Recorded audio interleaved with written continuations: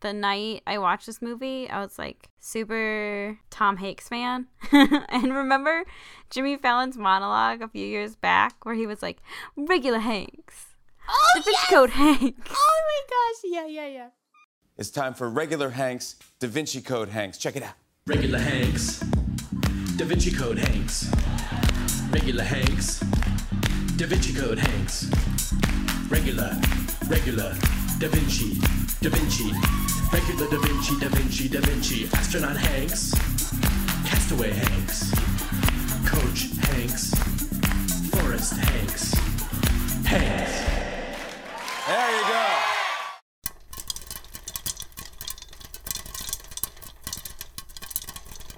Now showing the All My Movies podcast. Please silence your cell phones and enjoy the show.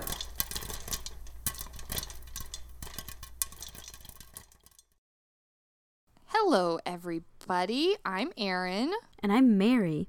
And this is the All My Movies podcast. The only ever in the world podcast to pick an actor and go through all of their movies one by one, watching them, reviewing them, giving all of our insights that I'm sure people are just dying to know what we think and have a few laughs along the way. So, and this go around, we're doing all of Sandra Bullock's movies, and you're tuning into episode 16. And this one we're doing the recently released, 5 years ago, Extremely Loud and Incredibly Close. It's true. That is the movie we're watching. So, watching this movie had me watching two very different Tom Hanks movies about airplanes in New York. I'd gone to see Sully maybe a week before. Yeah, I went with my aunt and my cousin. And it's really good. Like, is it? It totally makes you feel like you're in an airplane. And like that's at the end you're like, I'm not doing that for a while. Really? Like, yeah, I totally felt like I was on there. Like, I grabbed my armrest and I was like, oh, we're taking off now. Don't tell me, because I'm going on a plane in a week. Oh, no. We haven't seen the movie, have you? No. Then you're safe. I saw this movie. Well, yeah. But it's kind of interesting because in Sully, which is very good, highly recommend, they talk about 9/11 in a way. It's like, well, New Yorkers need an airplane story with a good ending. And it was like, whoa. Yeah. 2009 was The Miracle on the Hudson. No, I haven't seen it yet, but I've wanted to go, but... Maybe wait until you're grounded for a while. Right, until I'm not flying anywhere. Yeah. Okay. I don't have any plane trips coming up, so I felt okay. Smart. So this movie is about 9/11. Yeah, obviously we really want to talk about it. We're not avoiding the subject at all. We've had this discussion a lot. I just don't like emotion having them. And like, I don't think I almost put in my Twitter somewhere like, try not to cry. Like, right, you try. Like, tell me if you succeed. I'm just Did you succeed in not crying? Yeah, I got a little misty like when Sandra was talking to Tom on the phone. Oh. That was the only part that I was like, oh God, no boy. Yeah. Because you just, because that was real. You know what I mean? Well, it wasn't real, but you know what I mean? Like, that was probably what happened, and I just. Mm-hmm. I forget when I was crying, but I was crying at one point. Yeah. It's really good, though. Like, it was good. I'm kind of upset with myself that I haven't watched it sooner. But granted, it was going to be hard. Like, I knew it was hard to watch. It was going to be hard to watch. Every time we say hard to watch, all I can think of is the Tracy Jordan movie. 30 Rock, yes. It was a little hard to watch, but it was good. I liked it more than what I thought I was going to like it. I had totally planned to just put it on in the background and, like, crochet or something else, so I wouldn't really have to give it my full attention, so I wouldn't have to have emotions. Yes, I'm totally emotionally healthy, I'm sure. There's nothing wrong with me. Nothing wrong at all. But anyway, so why don't we just play the trailer and you guys can have a listen. Listen to me, I'm gonna be home in about 20 minutes. No, you listen to me. We broke a window to let in some air. Now I'm gonna be okay. The building and there was smoke everywhere. They're trying to save us. Where are you? I'm on the 106th floor. An American Airlines plane was hijacked. Thomas, you listen to me, and you come home. I'm gonna be fine. I'm gonna try to call you again in a few minutes. Please just stay talking to me. Okay, Okay, so now it's time for our Twitter summary, where Mary tries to sum up this 2-hour movie in 140 characters or less. All right, here we go. Sandy and Tom Hanks' son goes on a quest to keep the memory of his dad alive after the worst day, September 11, 2001. I kept it very simple. That was good. I mean, that's essentially what the movie is. And I really wasn't sure I had never seen it before, and so I wasn't really sure what to expect, if they were going to go into detail about like what happened that day. But I mean, most of the movie takes place a year later, and then they do flashbacks to the day because there's some stuff with Tom Hanks trying to call Sandra and the son, and a little bit of their relationship and stuff like that. On the whole, it was good. It was sad. Parts were very sad, but it wasn't as sad as I guess I thought it was gonna be. It could have been a lot sadder.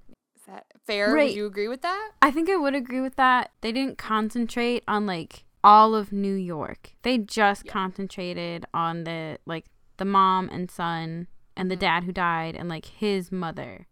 Right. Like, and it was very centered on them, and it didn't so much show like I don't remember how many people died that day. Like, it didn't go into like the thousands or millions that passed away. So that in that way, it kind of kept it in scale. See, that's a hard thing. If you just wanted this to be a September 11th movie, but it's not. You know what I mean? Like, that's what, there was like a Nick Cage movie that was what that movie was about. And this movie was about something else. Essentially, this was just about a son trying to reconnect with his dad who had passed away. And it just happened to be on September 11th. Yeah. And it really just only focuses on his, and you saw Sandra's pain with it too, but really just focuses on the son, because the son has some issues. And he talks about he was tested for Asperger's. Yeah, but the tests were not conclusive. Yeah. And so he's got some issues. And his dad, Tom Hanks, was the only one who could really connect with him. Like, him and his mom were fine, but it was his dad that really could communicate with him and get through to him. And so they just had this really special relationship. Yeah. As opposed to going into how what happened that day affected us as a nation or as a country, as a people. How often have you heard like, oh, this is a post 9/11 world, stuff like that. And that really didn't talk about that. Slightly at one point, the boy, he said something about, I always had anxieties and fears about stuff, but since he always called it the worst day. But since the worst day, now I'm afraid of planes and noises and people running and kids and old people and people looking up scared him, which you would think like, yeah, that totally would, because that day, that's all it was people looking up or running or, sirens and stuff like that. And, us here in the good old Midwest, I don't think that's an experience we can ever truly relate to as people in New York and DC and stuff who lived through that day went through. Right. So do you remember where you were on 9/11? Yes, I do. I was in the 8th grade, and I remember exactly what I was wearing. I was wearing jeans, and I had a long sleeve state volleyball t-shirt on, and I remember like tying my shoes in the living room, like getting ready to go to school. And then Good Morning America was on, and I remember it was Charlie Gibson was the host of the show then. I just remember him like saying that a plane had flew into only the first tower had been struck then. A plane had hit the World Trade Center tower, and I just remember like I was just praying like, please let it just be an accident, like please let it be an accident, you know what I mean? Like that's just, I was like, don't let it be an attack, I guess is what my thought was. I was like, it's just an accident. Like that's how I like calmed myself down. I was like, it was just an accident, something happened to the pilot, because really no one knew what was happening at the time. And so I don't remember if it was really like if the TV was speculating or what was happening, because today we're so quick, whenever anything happens they're like, is it terrorism, and I just don't remember that then. But again, you're younger, so you're not really how are you really watching the news and things like that. So yeah, I remember that. And then I remember we went to school. We went to a little country school. It was only one room, and nowadays like there's TVs in every classroom and stuff like that. And I just remember sitting there, and then obviously we didn't have that then. And then I remember one kid, Frankie, his mom called in and then told us that the other tower had hit and that the Pentagon was under attack and all this stuff. And I just remember, like, you just don't know what to do. You know what I mean? You just think that, oh my God, like a plane is just going to come and hit our tiny little school. And obviously in South Dakota, you think that we're just so whatever square state in the middle, but we do have a big Air Force base. We have Ellsworth Air Force Base. We have Mount Rushmore. We do have like national iconic symbols. And I think just having that kind of in the back of your mind, just like what you just didn't know. You didn't know what was going to happen. People started coming and getting their kids, and then we just went home, I think. I don't remember anything else that day. Like, I really don't. I remember praying that night, and then I don't remember anything the next day at school, but That's just what I remember. What about you? I remember I was told, I didn't find out about it till school. I was the kind of person who kind of rolled out of bed, took a shower, went to school, so I didn't have time to sit down and watch Good Morning America like some people.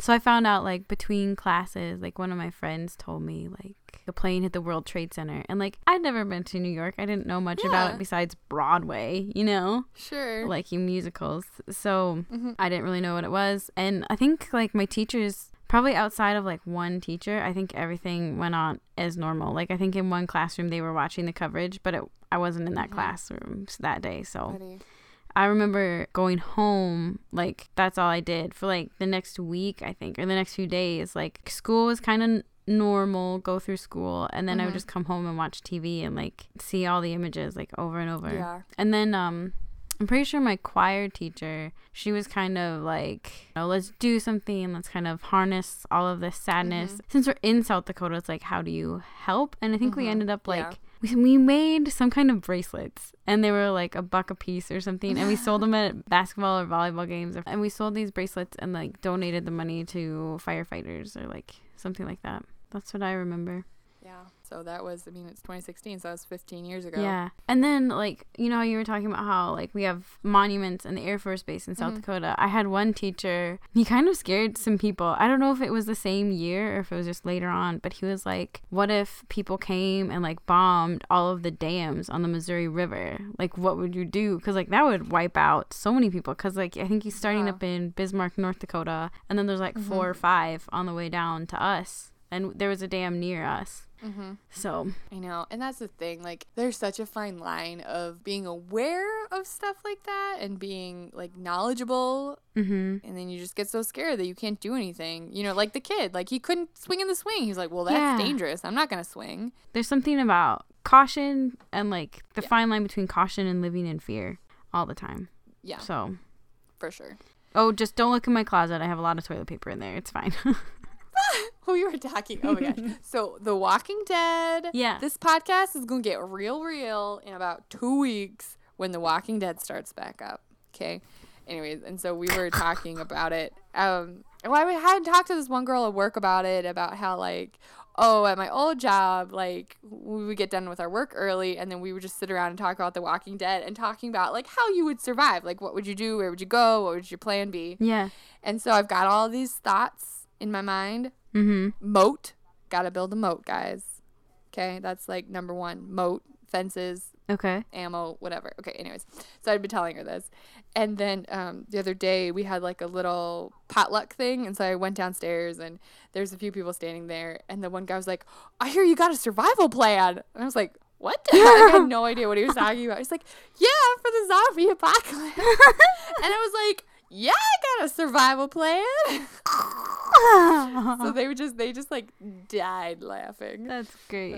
So then when I was explaining to them about this and that, and I was like, why do you think I got a job at a hospital? So I could find a doctor to go with me back to my like bunker or whatever when the apocalypse happened. Of course. Because you need a doctor. Right. You know, you need to bring people that have certain skills. Yep. I can farm, I can plant and grow things, you know, and I mean, I'm a tough worker. Yep. But I don't have any real medical skills, so I need someone to like be able to stitch people up and things like that. Yeah. Okay, so that's where we were on 9/11. Not at the zombie apocalypse. We weren't there. Let's take a look at the box office for this movie. Let's take a look. So it had 2 release dates. I read something that they wanted to get it out like around the 10-year anniversary. It debuted first at December 25th, Christmas Day, 2011. And then it was a wide release on January 20th, 2012. So domestic, it made $31 million. I forgot to look up the budget. I was just saying that, and I was like, dang it, I don't have the budget for you to guess. Ah, the budget. Okay. Well, it has Tom Hanks in it. Oh, man. I love Tom Hanks. He's so good. Alex and I, when we would be driving places, we would play the game of, like, naming movies. Like, so, like, you have an A movie, and then I would have a B movie, and then you would do a movie with a C. Yeah. And then you got a point for each one you got right. And then if you named one, if your movie was a Tom Hanks movie, then you got double point. That's great. Yeah. While Aaron is searching, my budget guess is $35 million. $40 million. Of course. What the heck? Man. World? Isn't that funny? All right, whatever. When it debuted at the original release date, it was like so low on the thing because it was not in very many theaters. So the second release date, it was number 4. Okay. Want to take any sort of guess of what was number 1? You probably won't ever get it. The Hobbit? Do you want a hint? No. Okay. Want a hint? Yeah, I want a hint. Vampires. Oh my goodness. But not those vampires. Not Twilight? Like, no. Underworld? Yeah! Woo-hoo! So Underworld Awakening was number 1. Red Tails, which was, I think, a World War II plane movie. I haven't and seen. And then Contraband, which was a Marky Mark movie, was number 3. I have not seen any of those. I haven't either. Man. Interesting. Yeah. Well, you know. So in the terms of Sandy's career, Mm-hmm. this is kind of towards the time where she's been taking, it's recent, 2011, 2012. So she's been taking more breaks this time. So the last movie she did before this was the one she won her Oscar for. So in 2009, she did The Blind Side.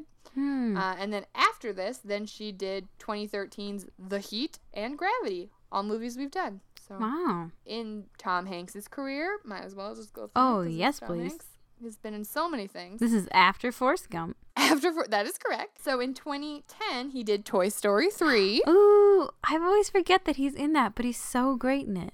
Okay, continue. So good. Yeah. And then in 2011, also along with this movie, he was in Larry Crown, which I think had Julie Roberts in Yeah, it. I haven't seen it. And then I also looked up the little boy, who I know he was supposed to be annoying, but he was so annoying.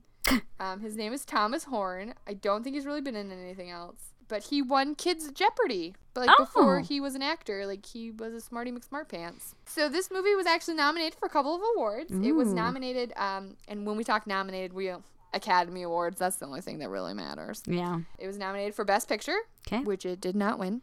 And then Best Supporting Actor was Max von Sydow. Viola Davis is in this, though. Yeah. A small role. She plays an integral part. Yeah, totally. So, Oscar, like we mentioned before, he was tested for Asperger's, but the test was inconclusive.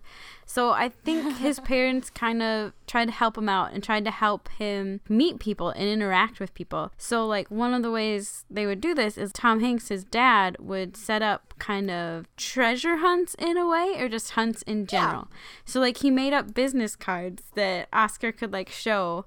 He said he was an amateur almost everything. It was great. So he was an amateur Francophile is the one I remember the most. Oh, yeah. Anyway, that was kind of their relationship, and Hanks had been telling him this story about the Lost Borough. And I don't know New York that well, so I was like, what is this? But apparently there are 5 boroughs or neighborhoods. I know. And the 6th one was where Central Park is now, but it was lost. And Tom Hanks would be like, here's a clue. You found something. That's great. It was really fun. Treasure hunt. Yeah, it was just kind of a way for them to connect and for him to go on this exciting mystery, even though it was made up, something for him to hold on to or do. And it did help him with social skills, because he would talk to people. He would talk to some homeless people and try to find these clues. So that was really cool. Oh, and he was good with maps, very detailed. So it's very smart. He had a lot of that, learning those skills as well.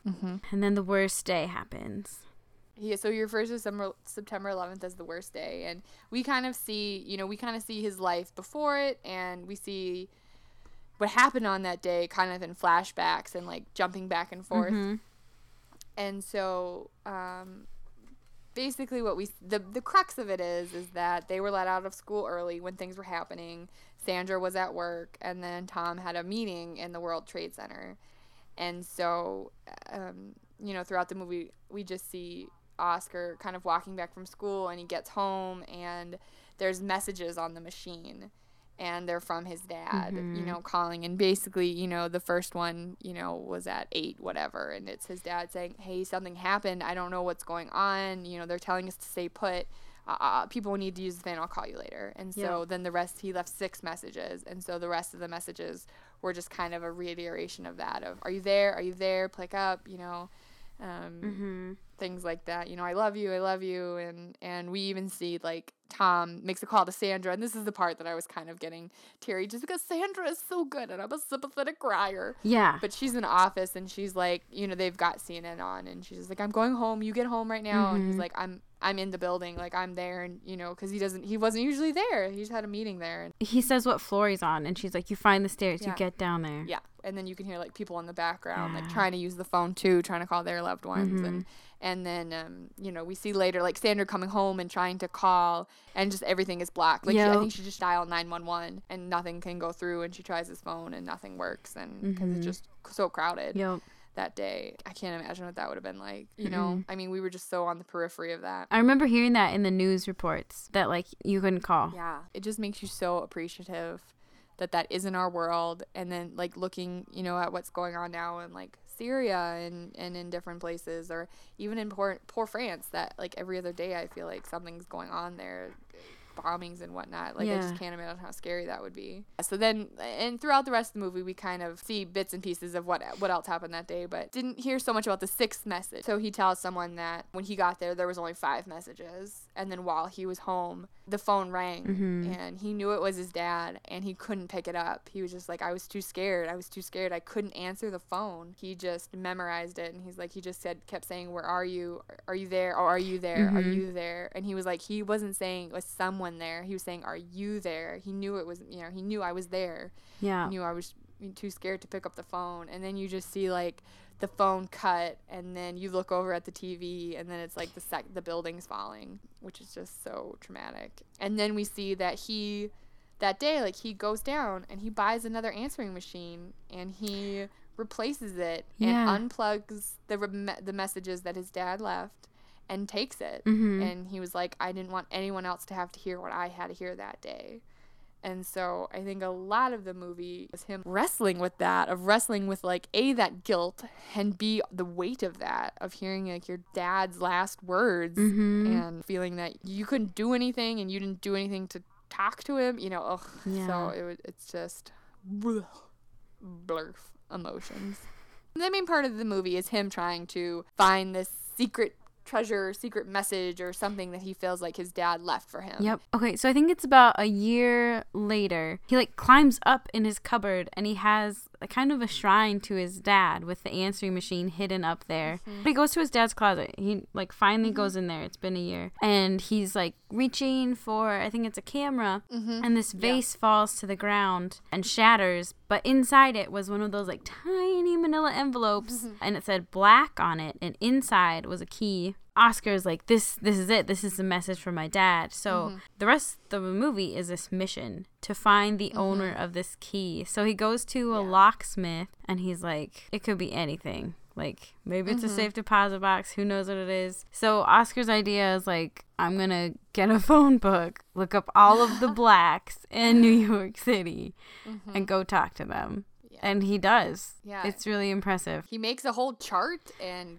system of how he's going to meet all these people and talk to these people. And he zones out the city, and he walks because, as we said before, he's afraid of the subway. Oh my goodness, his pack is hilarious because I forget all the things he has in it, but, like, his main thing, like, to keep him calm is a tambourine. So whenever he moves, he's rattling. Like, he shakes his tambourine. Yeah. He had, like, snacks and an Israeli gas mask that he puts on when he finally goes into the subway. But so he figures it out that it's going to take him, like, 3 years to interview these 472 people that are blasted. Yeah, because he only has Saturdays, and Saturdays without, like, was he in Taekwondo and in a Hamlet production or something like that? So, like, he knew all these things. So he starts doing it. And in the meantime, he kind of discovers a little friend who we realize is Tom Hanks' dad. And Tom Hanks has never really had a relationship with his dad or even knew who he was.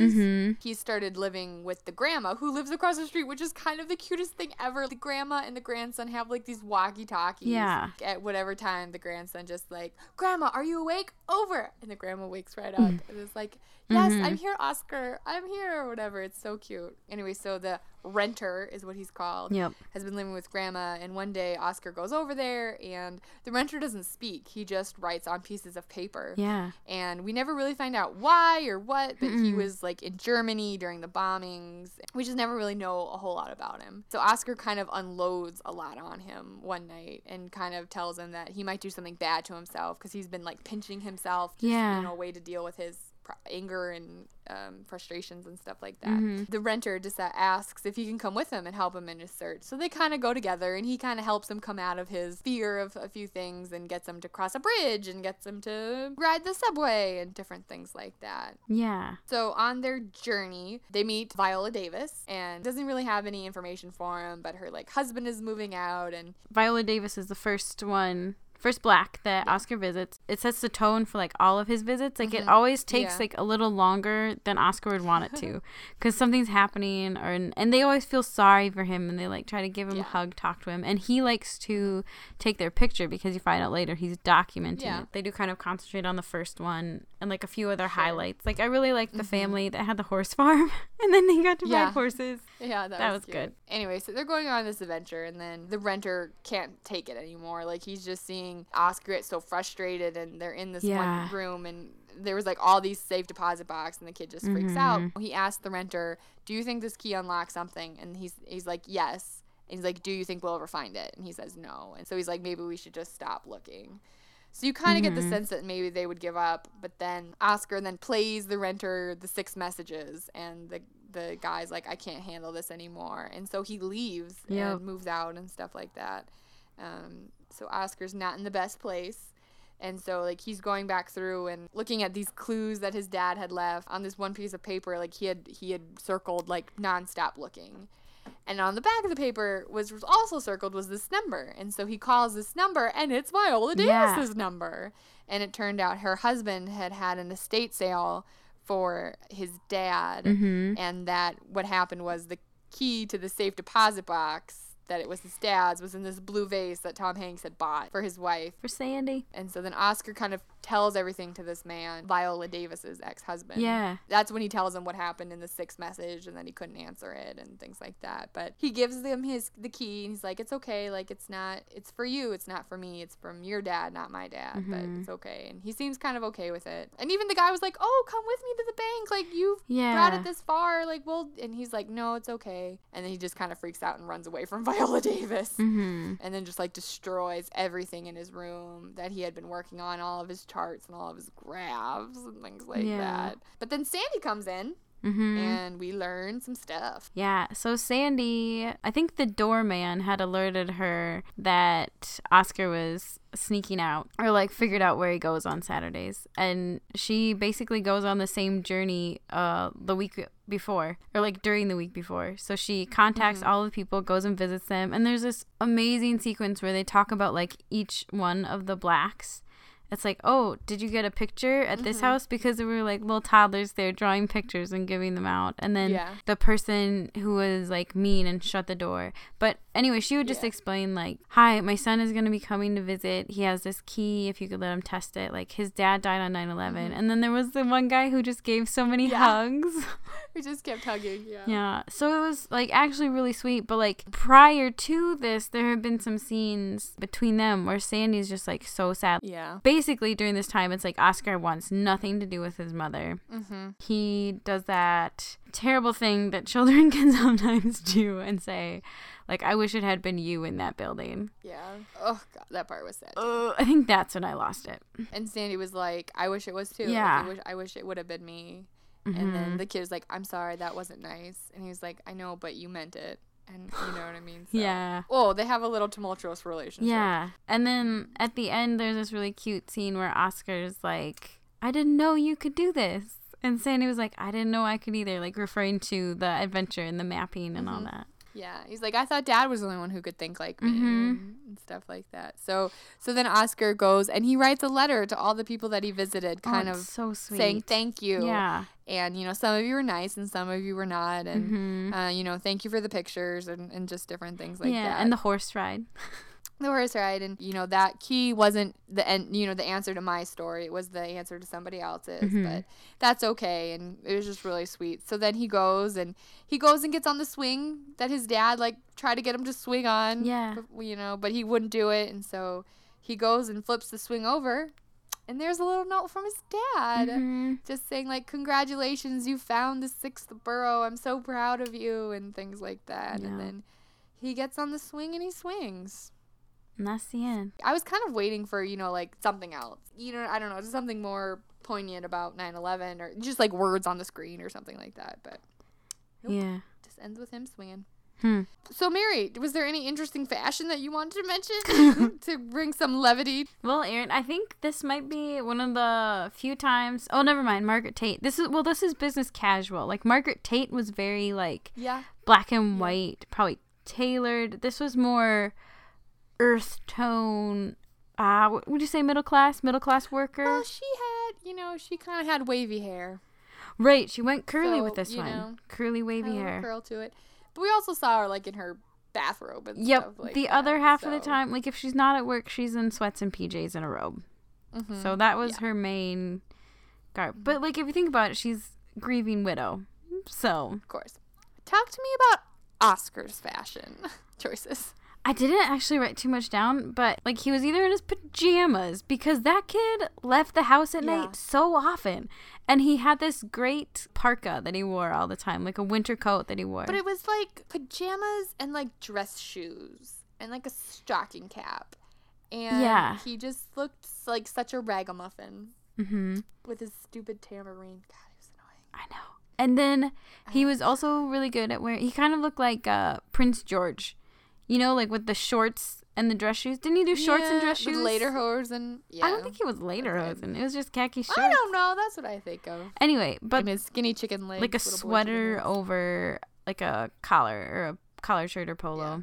He rocked that. He was either like dressed up kind of in like school uniform-esque clothing, like either polo pants and stuff, or he was in his pajamas with like robots on or him. Like at the funeral, like he was wearing, do you think it was pajamas and a bathrobe, or was that his taekwondo uniform? I think he was in a taekwondo robe. I think that's what it was, because he was in that. I think my favorite scene, we didn't mention it, it's the oxymoron fights. Oh yeah, it was so great. Like Tom Hanks and Oscar doing taekwondo in the living room and also coming up with different oxymoronic phrases. It was so great. I can't think of an example off the top of my head, but him and the grandpa do it too on the subway. All right, Mary. What are you gonna give this movie? I'm going to give this movie, I think I'm gonna give it 5 tambourines. Like, I really like this movie, and I want everyone to watch it. 5 tambourines. Jingle, jingle, jingle. What? Yeah. Wow, Mary. I know. I liked it a lot. I didn't like it as much. But I was also going to give it tambourines. Look, I had even written it down. Oh, no. So we're both giving it tambourines. This is unheard of. First time ever. Guys, this is amazing. I'm just going to give it 2.5 tambourines. Okay. Like, I did like it. And really, that's like the halfway middle score out of 5. But I did tear up a little bit. I got a little mist in my eyes. I just needed maybe more. I don't know. I don't have a good reasoning. 2.5 because I'm just never going to watch it again. Okay. And I don't want to watch it again. Is that okay reason? I forgot one piece of fashion. The Renter always wore a 3-piece suit. We've moved on. No, I want to say that the Renter always wore a 3-piece suit. You missed your chance. Nope. Whatever. Nope. I'm keeping it. Denied. No. So I'm going to give it 2.5 tambourines as well. I gave it 5. I think this is the biggest that we've ever differed on. Probably. So. Has anyone been keeping track? Is this the biggest we've ever differed? Hello, audience out there. Can you hear us? Hello? Can you hear us? Hello? Okay, so now that you've heard from us, here are some Amazon reviews from people just like yourselves. Mary, would you please like to read the 5-star review today? Yes, I would, Erin. This one is titled Amazingly Close to Home, ... by Randall Brooks on January 6, 2013. Without a doubt, this is one of the most amazing films I've seen this decade, if not ever. In all my years, I don't think I've ever seen something that deals with the loss of a parent in such an honest way. Yes, even though the bulk of the story kind of comes across like a fairy tale, the themes it deals with and how they are handled are some of the most realistic I've ever seen committed to film.